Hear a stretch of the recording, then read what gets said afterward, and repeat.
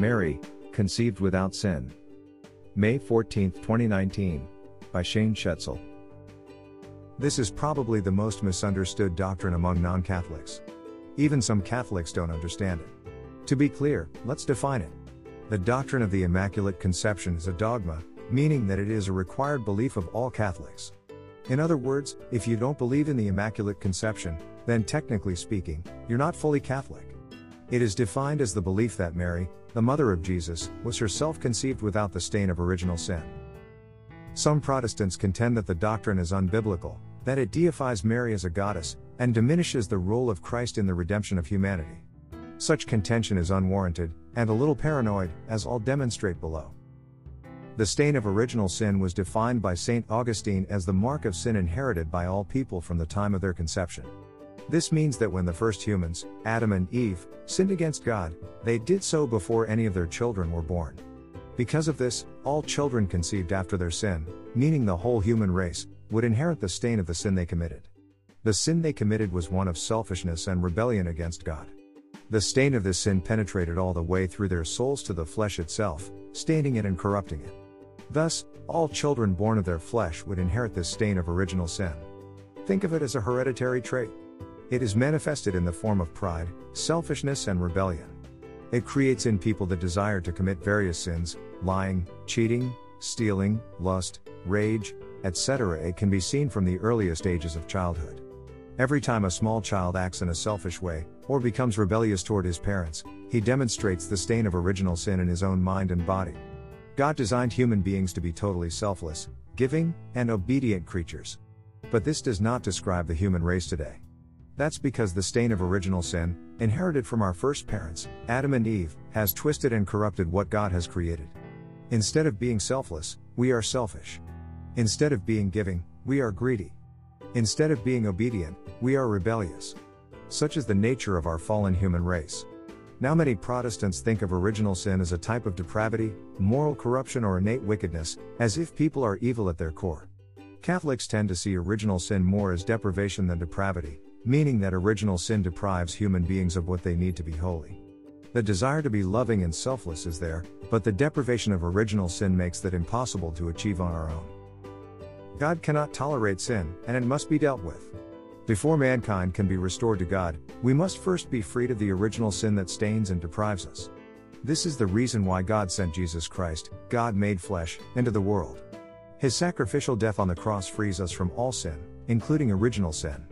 But in order for this sacrifice to be atoning for the human race, it must come from a member of the human race. Only a perfect and spotless human being can undo the damage done by our first parents.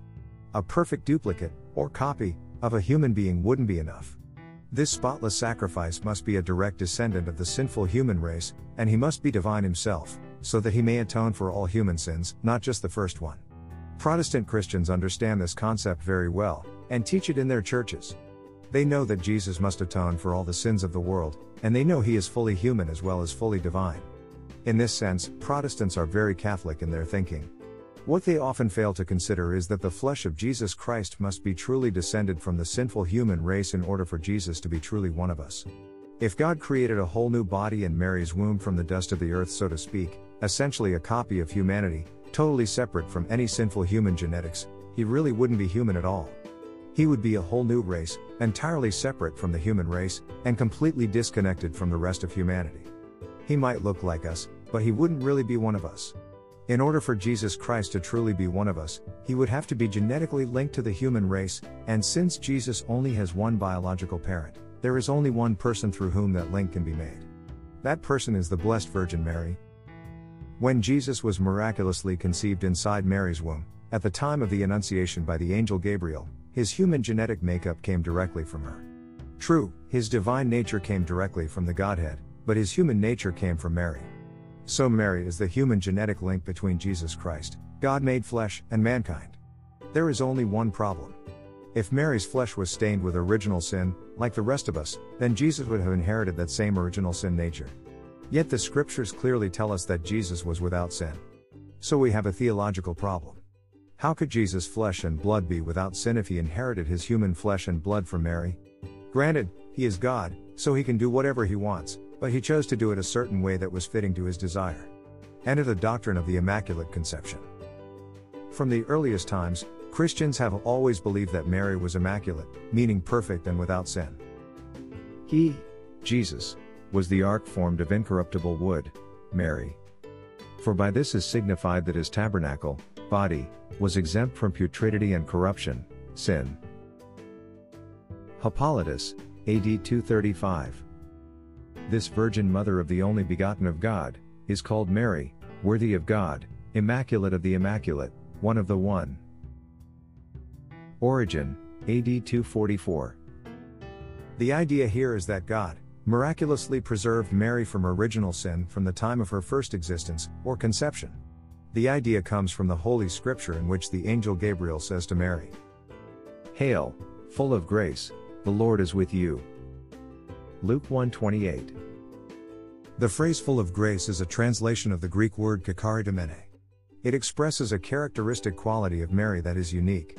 The traditional translation, "full of grace," is better than the one found in many recent English versions of the New Testament, which gives something along the lines of highly favored one. Mary was indeed a highly favored daughter of God, but the Greek implies more than that. The grace given to Mary is both permanent and unique. Kakaridomene is a perfect, passive, participle of the Greek word charitou, meaning to fill or endow with grace. Since this term is in the perfect tense, it indicates that Mary was given this grace in the past, but it has a continuing effect in the present. So, the grace Mary enjoyed did not begin at the angel's visit. In fact, according to the meaning of the Greek word kakaridomene, it extended over her whole life, from conception onward. She was in a state of grace from the first moment of her existence, or conception. Now, there is nothing particularly new about this concept. Scripturally speaking, Mary wasn't the first person God fashioned in a perfect state of grace, immaculate, or without sin. The very first examples we have are Adam and Eve themselves. Both Adam and Eve were in a perfect state of grace at their conception. Though the scriptures tell us God fashioned them using a different method than normal procreation, it doesn't change the fact that they were made without sin, or immaculate. So we could say the first immaculate conception happened in Eden when God formed the first man, Adam, and the first woman, Eve. In many ways, we could even consider the Immaculate Conception of Mary a less dramatic miracle, if we dare, because God still used the normal procreative processes when He fashioned her. The question that arises is how? How would God fashion Mary without sin when both her parents were obviously stained by original sin, and they conceived her naturally? That is the mystery of the miracle. We can only conclude that God had already chosen Mary as Christ's mother, even from the first moment of her conception in the womb of her own mother. That being the case, the only reason why Mary was conceived without sin is because of Jesus Christ. Her body, flesh and blood, was redeemed retroactively, by the sacrifice of Jesus Christ. That wouldn't happen until 3 decades later, because she was chosen to be the vessel through whom Jesus Christ, the eternal Word, would enter this world as a human being. Theologically, this is very important, because Jesus received all of his human flesh and blood from Mary. That flesh and blood ought to be unspoiled and unstained by sin. Furthermore, modern science tells us that cells from the mother and child do exchange between them during pregnancy. Jesus and Mary literally shared flesh and blood, as all mothers and their babies do during normal human pregnancy. They were in a state of physical communion during that 9 months of pregnancy. That means for Jesus to inherit and maintain a perfect body from his mother, without sin, his physical mother should be without sin as well. Likewise, if Mary was to be in a state of physical communion with her son Jesus, receiving his flesh and blood while he was in her womb, it would be necessary for her to be in a perfect state of grace, immaculate. While God can do anything he wants, it is only fitting and proper for things to be done this way, and the scriptures seem to support this with the angelic salutation full of grace. So the doctrine of the Immaculate Conception does not deify Mary as many Protestants falsely believe. Nor does it diminish the role of Christ in the redemption of the human race. You can't even say it's unbiblical, since the Greek word kakaridomene in Luke 1:28 practically defines the doctrine. Rather, it simply states that Mary was no different than the sinless Eve before the fall. Does this mean that Mary was better than Eve? No. Does this mean that Mary was greater or less than Eve? No. It means she was exactly the same as Eve physically, mentally and spiritually speaking. Does this mean that Mary could have sinned? Yes. She most certainly could have followed the example of Eve and disobeyed the command of God. If she had, she would have suffered the same fate as Eve, and carried the stain of original sin herself. But the difference is that when the test was given, Mary chose to obey God, whereas Eve did not. Eve's test was in the fruit of the tree. Mary's test was in the fruit of the womb. Eve failed her test, while Mary joyously passed hers. From the moment she responded to the angel, "Behold, I am the maidservant of the Lord. Let it be to me according to your word." Luke 1:38. she accepted the Lord's will for her, even though she knew it would bring her hardship. Because of that, Mary's purpose was fulfilled. God preserved her without sin, to be like Eve, so she could become the new Eve, and bring forth the new Adam who is Christ the Lord. Romans 5:12-21. So now, the question of why arises. Why did Mary choose to obey God, while Eve chose to disobey? Any answer we give is pure speculation, of course, but I think a fair speculation would be the Old Covenant itself. Mary was a Jew. She was raised her whole life to follow the Jewish laws. Tradition tells us she was educated as a child in the Jerusalem temple, where she served as a consecrated virgin for the Lord. See the Proto-Evangelium of James. Thus Mary had a grace that Eve was not given, the Mosaic Law. Because of this, she had an understanding of God that was somewhat of a mystery to Eve. Beyond that, unlike Eve, Mary was able to personally witness the effects of original sin all around her. Eve learned that lesson the hard way, having no prior experience with sin. She introduced original sin to the world with Adam, her husband. Mary, in contrast, spent a lifetime toiling in the effects of that original sin, working for survival in a broken world filled with pain and suffering, even though she herself was sinless.